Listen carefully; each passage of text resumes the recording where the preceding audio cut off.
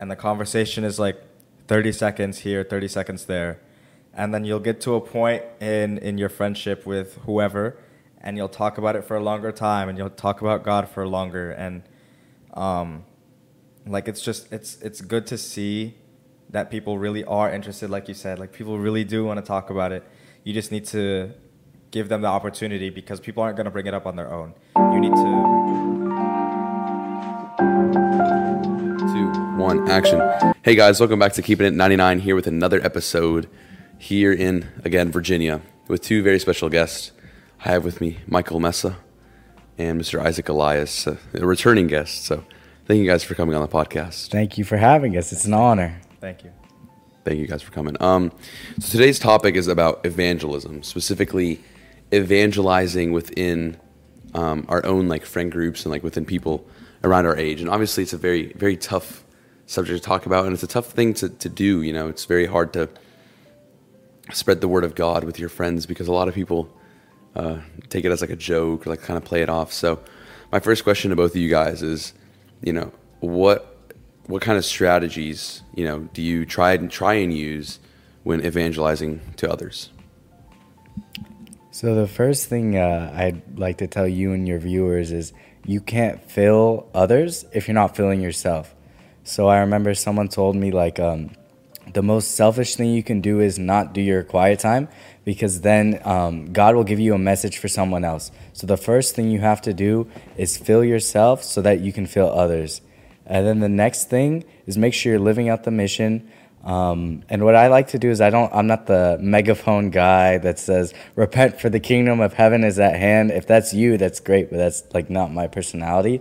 But I like to wear like my SDSA t-shirts, my Coptic shirts, Christian, whatever, just to give people an avenue to ask questions about it. And I've noticed that people ask so many questions. I'm very fortunate. My dad is a priest. So I'll always go in with the question, what does your dad do for a living? They'll say doctor, policeman, fireman, whatever. What does your dad do? Coptic priest. And that opens the floor. So I kind of have like an internal strategy, but I like them being the one to ask the first question, if that makes sense. Michael has it easy. For me, I used to think that I needed to always evangelize using my words, and always like preach to people using my words. But just having finished my first semester in college, I noticed that I evangelize using my actions a lot more than using my words. So, like for example, people will notice me. Like they'll notice my Bible, they'll notice the cross I have in my room, the picture of St. Mary. They'll notice me actually reading it and actually living out what I say I would do or whatnot. So, I mean, speaking is definitely an important aspect in evangelizing, and it's something I'm personally working on. But actions, it's very, very cliche, but actions do speak louder than words, especially in evangelism. I feel like if you live out what you say you believe in, then people will notice that. Yeah, I think when it comes to evangelism, one of the things that people struggle with the most when it comes to evangelizing others is, you know, figuring out like which role to take, right? Like St. Paul says, not all will be preachers, not all will be prophets, not all will be teachers, not all, like, you know, there's a different role for every single person. But every single role has something to do with the salvation of those around you. And every single role has some sort of evangelism within it.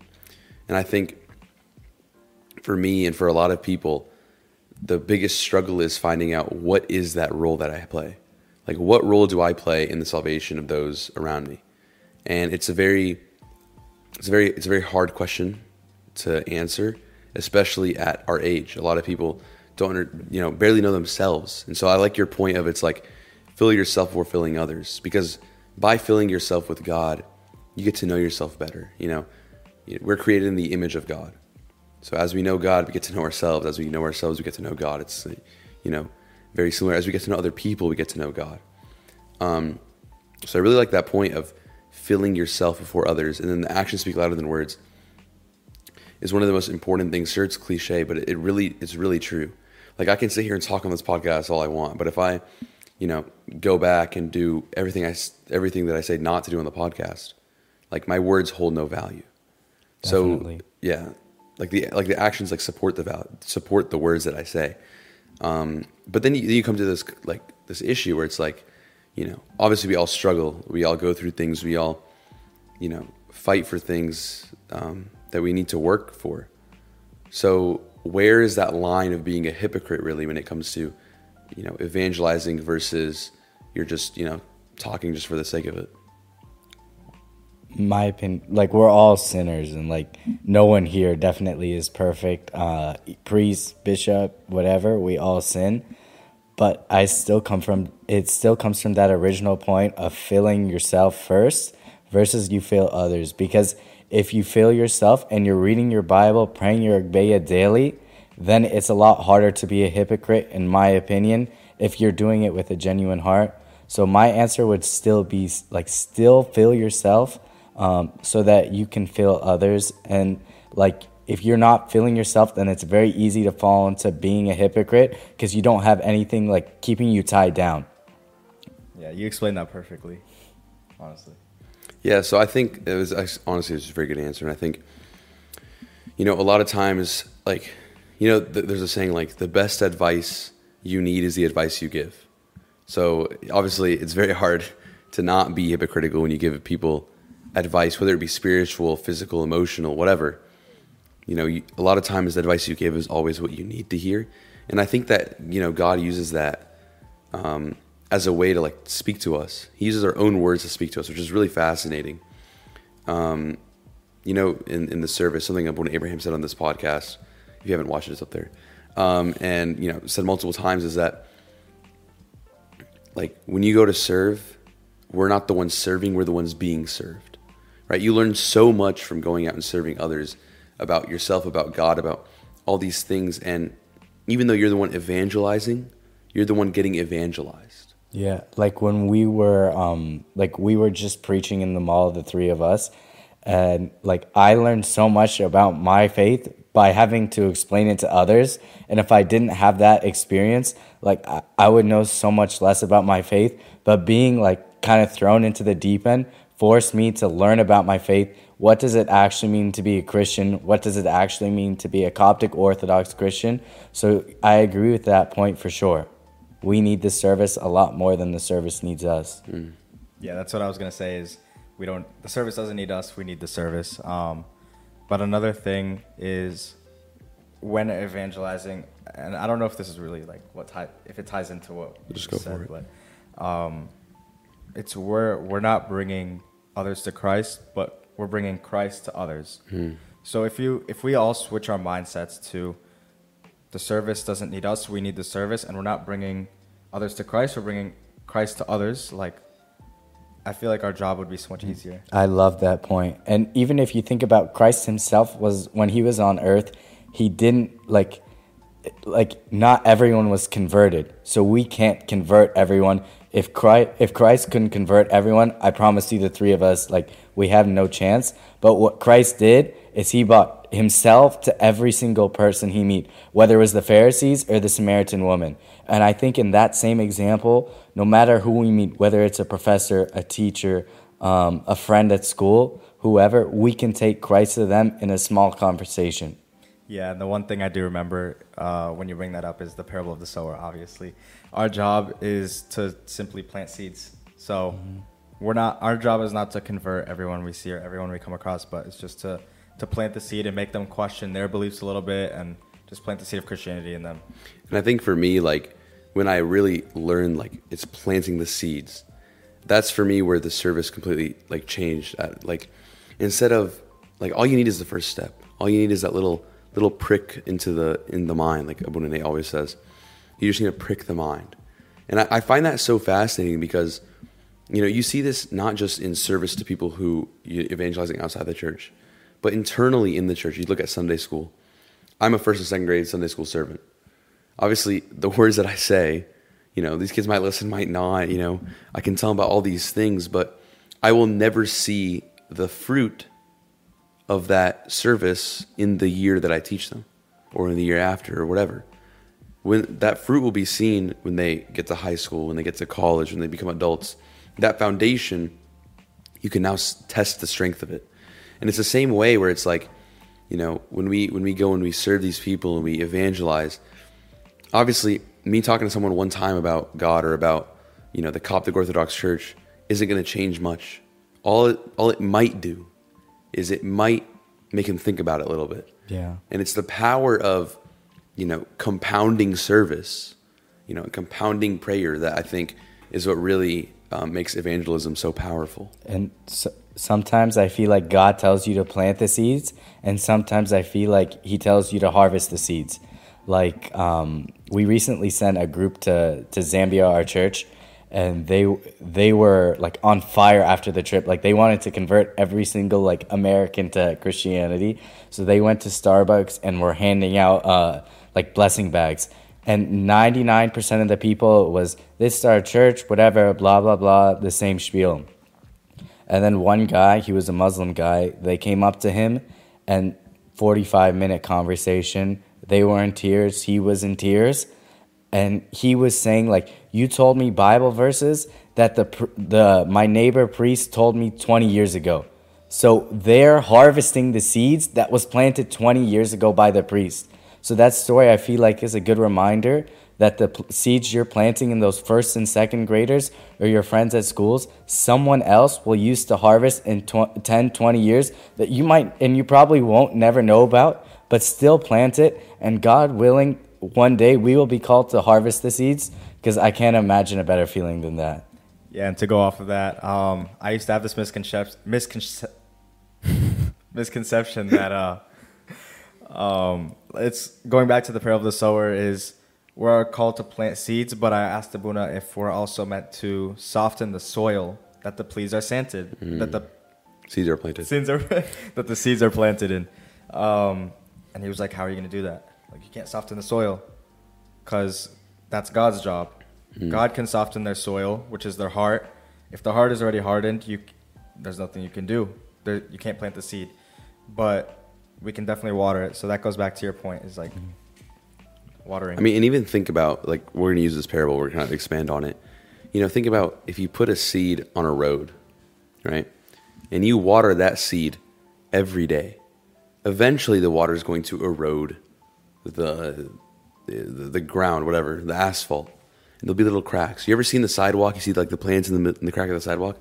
How do they get there? Seed got stuck in the middle. Water, sunlight, and now you have a plant. So I think that goes to show where it's like you never know where you might, like where the seeds you plant, where they might fall. You might think that this person or this group or whatever, there's no hope. There's no hope that anything will come out of it. And it's one of those things in evangelism where it's like you feel like you're doing it for no reason. You're just planting whatever. You know, like when we're at the mall, there's many times over there I felt like, you know, we're just throwing seeds at at like hard ground, like what's going to happen. But you never know. You know, and some of those people that I expected to just turn us away or be like, nah, whatever, they had conversations with us. And some of the best ones that, we had.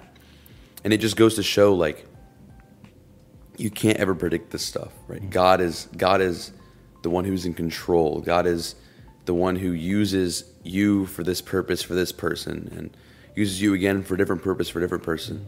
He uses you to minister to him, and him to minister, and it's so intertwined and intrinsically woven together, all of us, that, you know, the meaning of one body is really true. And it's very interesting and it's very fascinating how God takes each and every single one of us and uses each and every single one of us for a different purpose, for a different person or group of people. I've also noticed that people aren't as opposed to talking about God as I believed.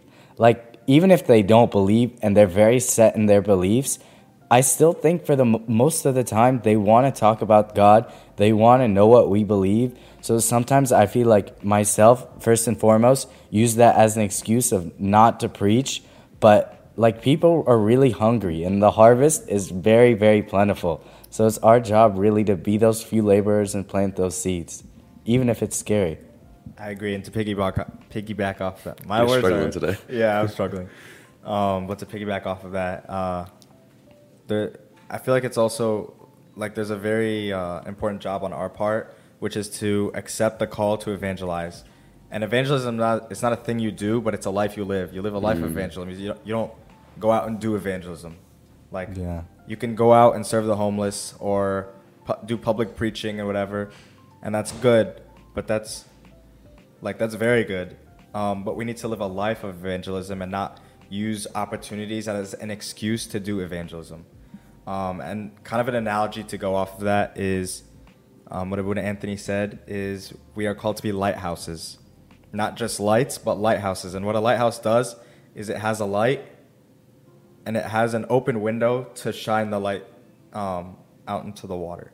So the first thing you need when living a life of evangelism is a light.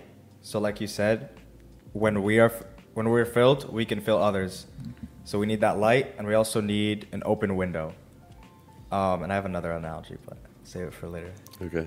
I think the open window is something very, very, very interesting because a lot of times we have a lot of people who very knowledgeable, very spiritual, but they never have an open window. I think, and it goes back to this point that, me and Michael just made where it's like, you never know what conversations you could be having until you go and have them, right? Like, even on this podcast, where I know that I'm going to have a long conversation with the person who I'm talking to, there are times where, because I don't really prepare for these.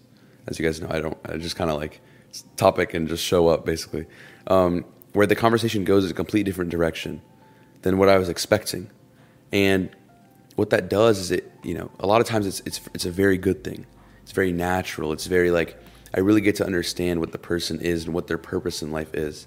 Because out of the abundance of the heart, the mouth speaks.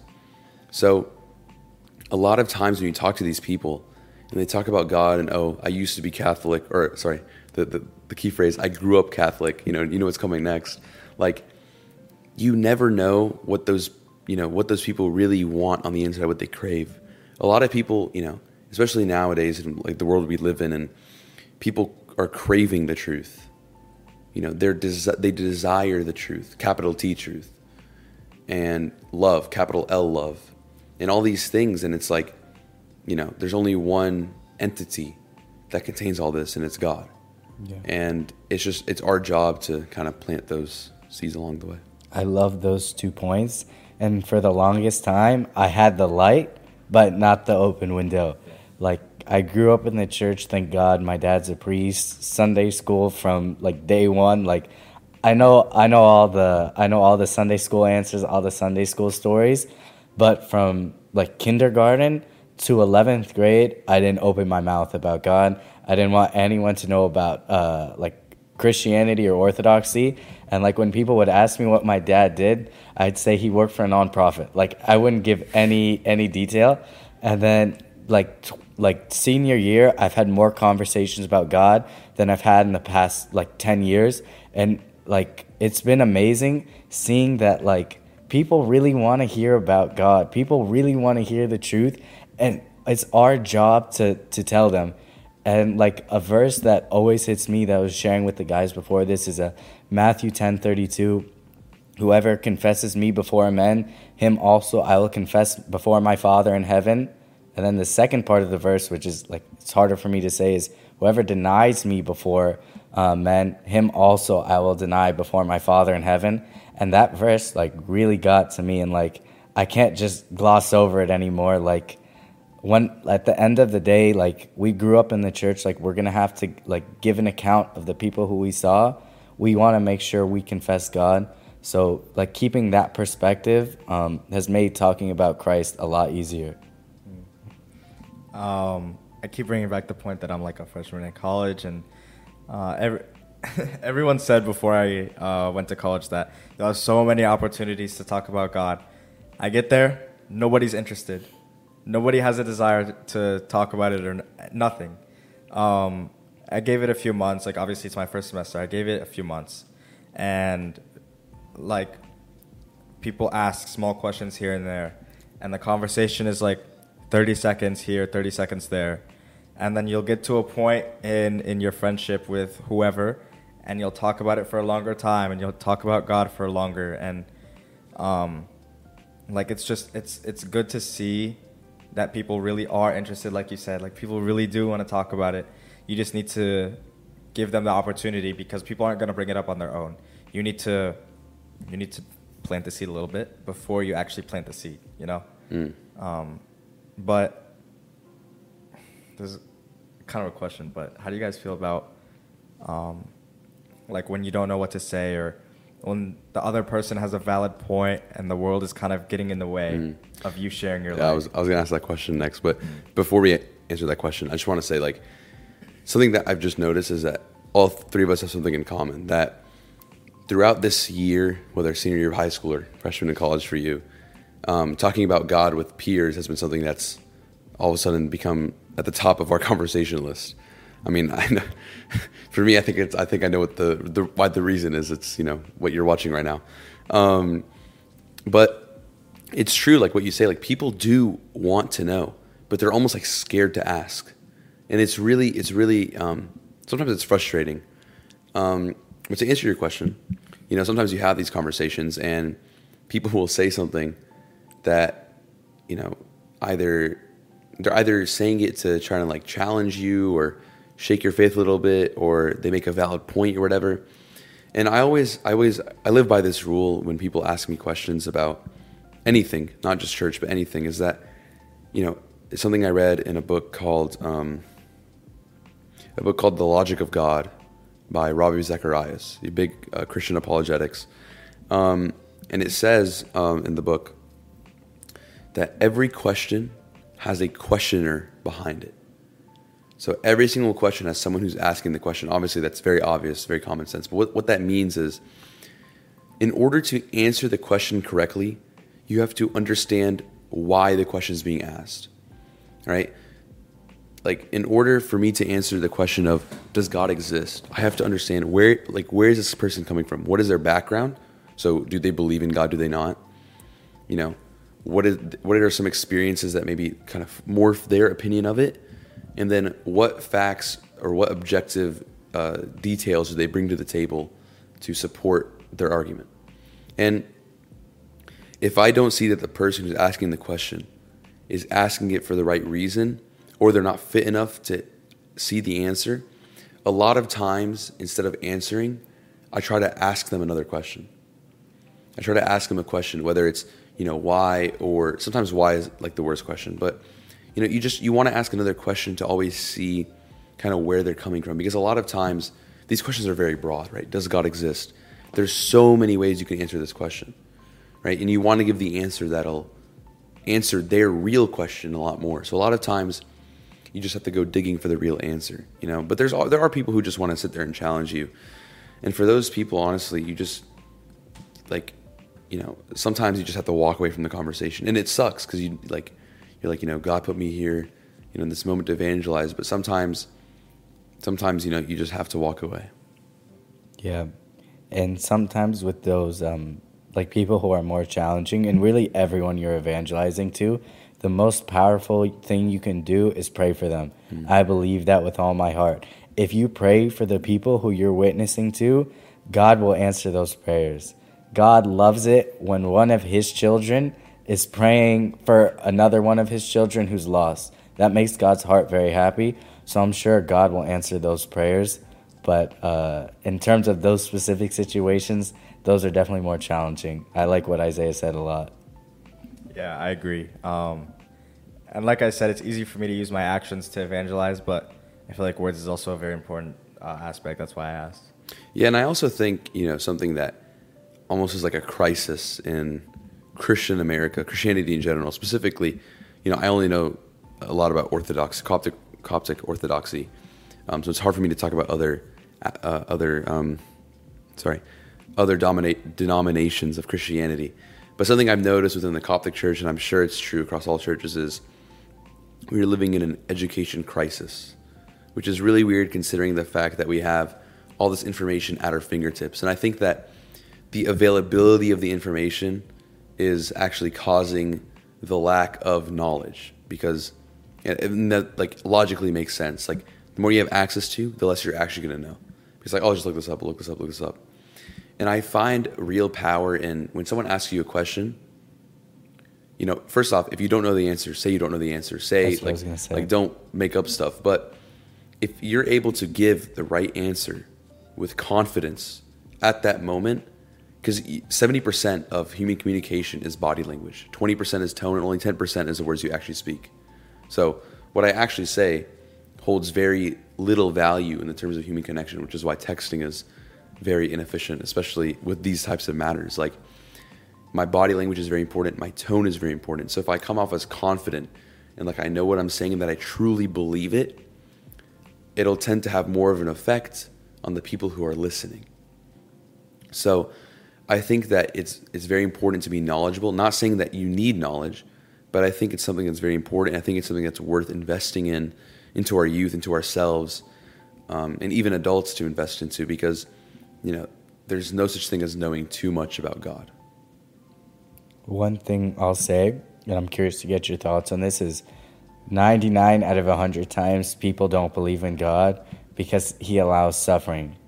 And then they use the excuse of like X percentage of people is in poverty, like whatever. But I feel like deep down inside it comes from their own suffering. How could God let this happen to me? How could God let my mom die? How could he, like, sad situations, how could God let that happen?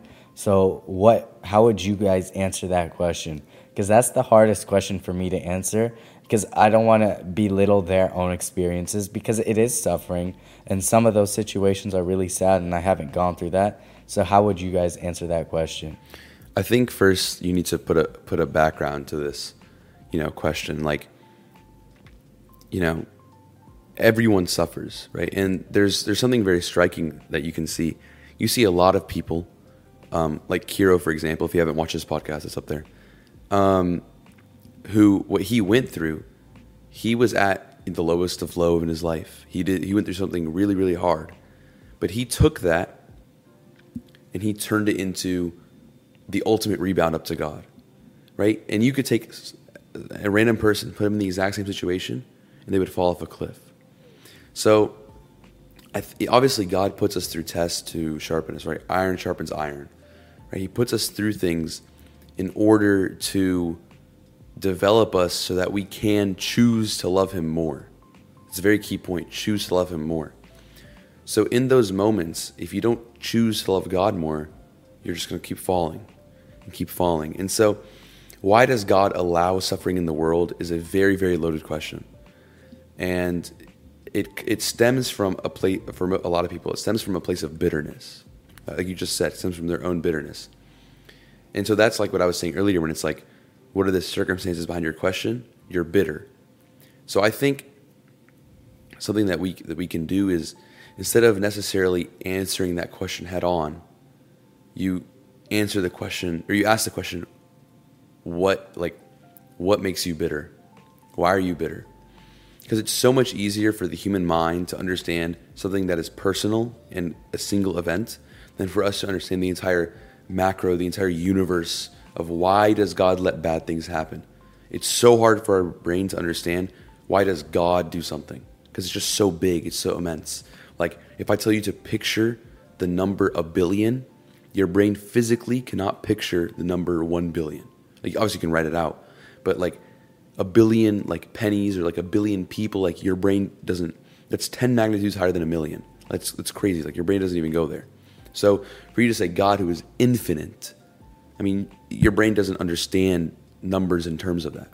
So, in the same way, it's easy for you to take a single experience. So it's very easy for you to go, why are you bitter? What made you bitter? And then you talk about that, and you talk about, well, why might have God let that happen? That specific event. And maybe that will help answer the question. But that's just a thought. But, Oh, I was just going to say, the answer to that question is the same as asking, why did God die on the cross for our sins? It's because he loves us. And it's the same, why does God let bad things happen? I don't think he puts it upon us, but he allows it because he wants us to grow in our relationship with him. And it's just it's such a basic answer, and it's very, very broad. But I tell that to people sometimes and they don't get it. I'm like, God is incomprehensible, and that's the answer I have for you. So I think a good analogy though is think about a father with a child, right?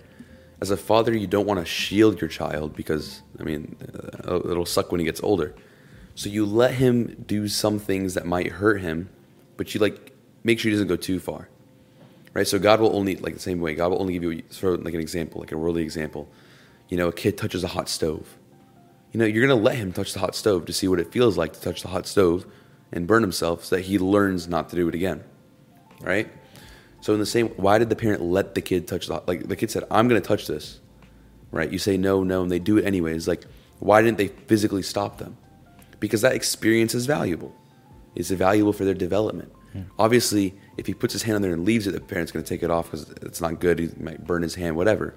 But a little touch, he can handle it. So the same way God always gives you stuff you can handle, but he lets bad things happen so that you will be able to develop and take that experience and apply it either now, 5, 10, 15, 20 years from now. That's one thing I noticed throughout my life is God will only give me things I can handle.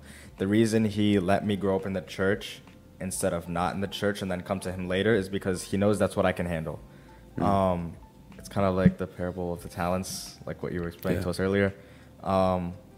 We are the least amount of talents because we had it easy. We grew up in the church.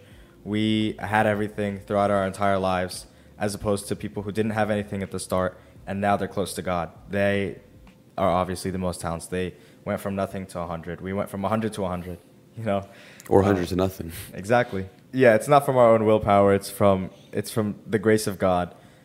We can't do anything from our own power, but we can use him as a means to get back on the right track. Yeah, I mean, I agree with you, especially like when it comes to the talents thing. Like we are the least of the least, right? We are like God knows how weak we are. We are the weakest, and he gave us everything we could have in our lives so we could stay in the right path, because there was no chance we were coming to God in any other way. And I seriously believe that. And like you said about the talents, like, you know, and the parable of the talents is such a good warning to the people who are born in the church, honestly. Because we are given that one talent, and what do we do with it? We bury it underground. We don't increase in faith. We just bury it underground. And we're like, God, look, I was born in the church. I went to church every Sunday. You know, where there's people who have 3 talents, they got, single parent families. They have, juggling the kids at home. They're in and out of church, but they pray every day. They read the Bible every day. They get better and better in their spiritual life. They made 3 more. People with the 5 talents, the orphans, whatever you want to use. And they found a way, to God. And here's 5 more. And here we are with our 1 talent. God only gave us 1 task to do. And we buried it underground and picked it back up. So I think, it's a very good warning to us. And it kind of furthers the point of evangelism. Right? We have that 1 talent. We need to share it with the people around us. We need to take that 1 talent, invest in ourselves, fill ourselves, bring more talents, and distribute it. And start that all over and over and over again. As if, it was a factory, not a parable. But that's how I honestly see it. I agree with that 100%. I have another analogy. Go for it. You ready? Okay, this is not my analogy, actually. It's Joe Asme's, very wise individual. But he shared this analogy on the Coptic club at Virginia Tech's first gathering. Which you're the president of. Which I'm, yeah. Big shout out. Of course. Thank you. But if you do go to Virginia Tech, please join. But anyway, sorry. It's okay. Plugs are okay. You can plug yourself. Okay. So obviously he was talking about evangelism because we're like a startup Christian club. We're called to serve others. So topic was evangelism for the event. And he said we're called to be moons, like the moon in the sky. A reflection of the light. Yeah. Oh. So what a moon does, if you look at a full moon, it absorbs all of the sun's light and it reflects it back to Earth. Well, all of it. Well, it doesn't really absorb it. Yeah, it takes. It's when things absorb, they don't reflect. Those are opposites. Yeah. Got you. I don't know. I get what you mean. Yeah, like the moon. All it does is it takes the sun's light and bounces it back. Yeah. So, like what you said earlier, we're filled and we share. But that's what full moons do. Now there's complications because you can be a crescent Or gibbous. or Sorry, it's a funny word. You could be a waning gibbous too. You could be fading out. Yeah. But not a full moon. And what does a waning gibbous do or a crescent? Only some of the light reflects. Only some of the light reflects. You receive it, but you don't reflect it all. And then there's certain instances where there's an eclipse. And the earth gets in the way of reflecting the light. You still receive the light, but you don't reflect it. And then there's like another eclipse or something like that where you don't receive the light at all because the earth gets in the way. Yeah, so Now, I was just going to say, like, lunar eclipse something like that is where you don't get any of the light. Solar eclipse is where you get it and you block it from the... Yeah. I've definitely experienced like having extreme sadness, seeing certain situations in the world, and then thinking there's no point in planting the seeds. Like the world is just so sad. So how would like you guys think like?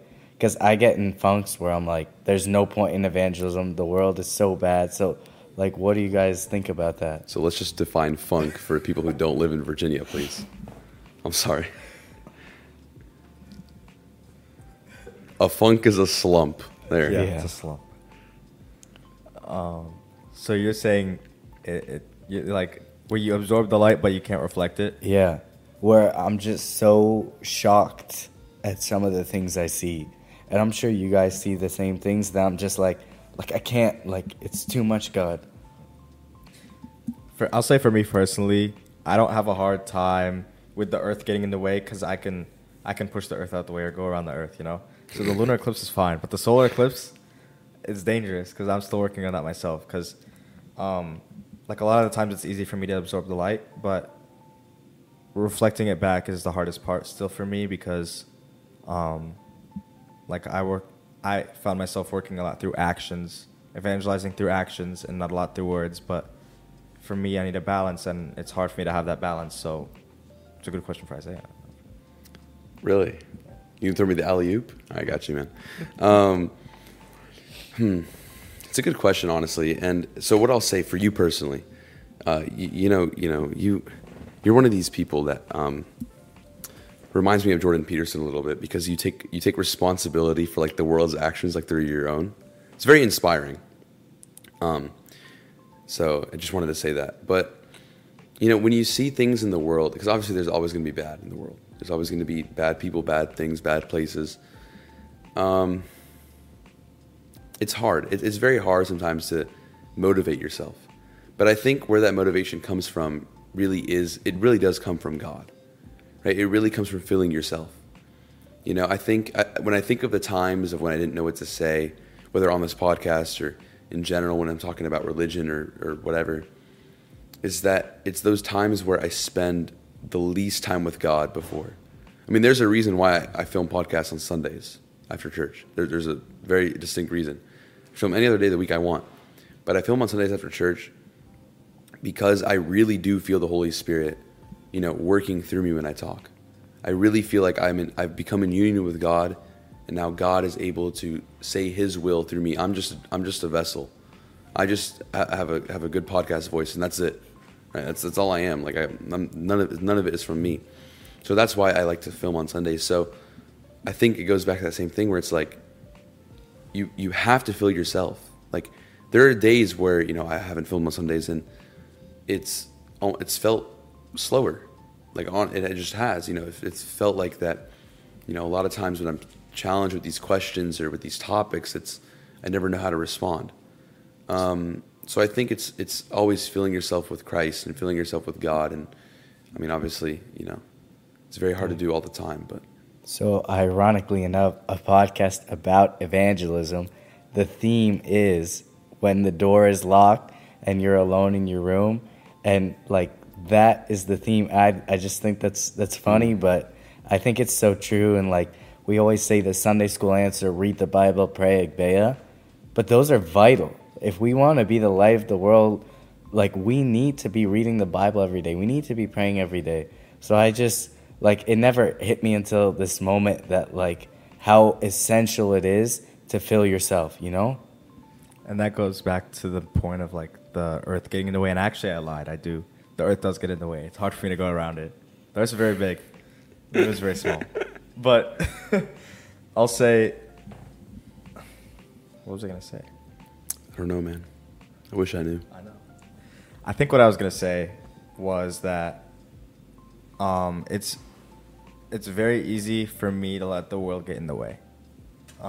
It contradicts what I said 5 minutes ago. It's okay. But like I make time for the gym. I'm at the gym every day, regardless if I'm sick, if I don't have time, I make time for the gym. The gym. Nothing else. But I feel like I need to do a better job making time for God. And I walk through life with God, but like obviously we all need dedicated time to Christ. Which is like it makes me sad sometimes when I don't have time, because like I say I have time for the gym, but I don't have time for God. Which I feel like that's letting the world get in the way. Not enough hours in the day, to be honest. I think, to go back to what Michael said, like how it starts, in the home, in the house, in your room. And then that's where the real evangelism is. Something else Abuna Abraham said on this podcast, again, make sure to watch it if you haven't,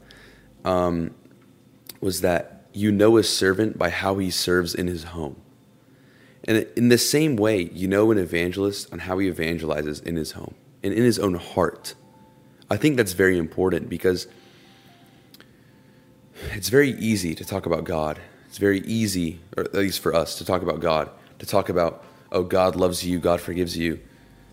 But obviously, we all believe that God loves us. We all believe God forgives us. But do we really believe that every single word that we say when we go out and evangelize, do we really believe those words? And that's a question that, for a long majority of my life, that I ask myself.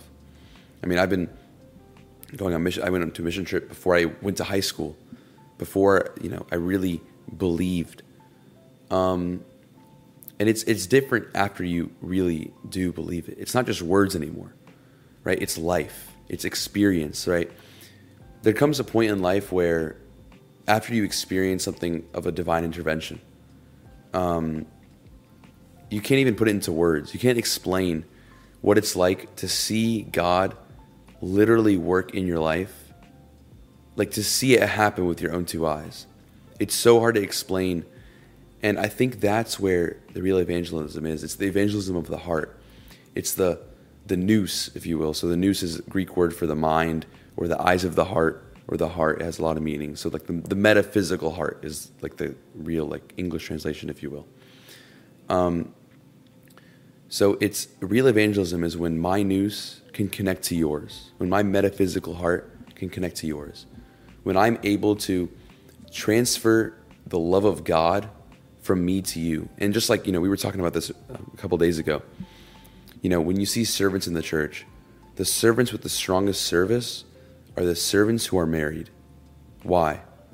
Because when you're married, you're able to have the most intimate form of love with someone else. You're the closest to the love of God that you can see in two physical people. That's the closest you can get. And as a kid, when I see two servants that have that love and push that love into the service, that fills me with love. So in the same way, if I'm able to take the love of God that I experience with however I experience my love with God, and I'm able to transfer that and push it into you, whether that's through words, actions, whatever, that's where I think the real evangelism is. That's a really long answer to your question, but sorry. I love that point so much. And like when you were talking about belief, I feel like belief equals sacrifice. Mm-hmm. If I really believe God died on the cross for me, for my sins, for my salvation, and that's the ultimate sacrifice, then I'm willing to sacrifice for him, and not time and money. Like time and money is easy to sacrifice, but sacrifice stuff like my reputation, what people think of me, like stuff that actually hurts. That's how you know you really believe in God, when you only care about what God thinks. So I love that point, but I feel like sometimes like people ask, how do I know if I really believe or just believe? And it's sacrifice. How much am I really willing to sacrifice to God? And that's a question that the three of us, myself first and foremost, have to look in the mirror and really like look at God. How much do I want to sacrifice for you? What do I want to give up for you, you know? And that sacrifice is so important, because a sacrifice is choosing to love someone, right? The way that we can choose to love God, the way we can choose to love our, wife. Like, for example, like Ephesians 5, it says to the husbands, love your wife as Christ loved the church, for he gave himself up for the church, right? The love between a husband and a wife is a choice, right? Love is a choice. You have to choose to love to the point of sacrifice, to the point of death. Just think about that for a second. Right? When you marry someone, you have to love them to the point of death. When I, think about all the martyrs of our church. We're the church of the martyrs. That's like literally, it's like another name for the Coptic church. And think about how much the martyrs love God. The point to where they would die for Christ. That's it. That's the only reason why they died, to be with him eternally. And for us, we complain when we have to sit through a 3-hour liturgy, or we complain when on Palm Sunday when it's super long and you have the funeral prayer after, or we complain when the World Cup is on a Sunday and we have to miss part of it for liturgy. And yet all these people love Christ to death.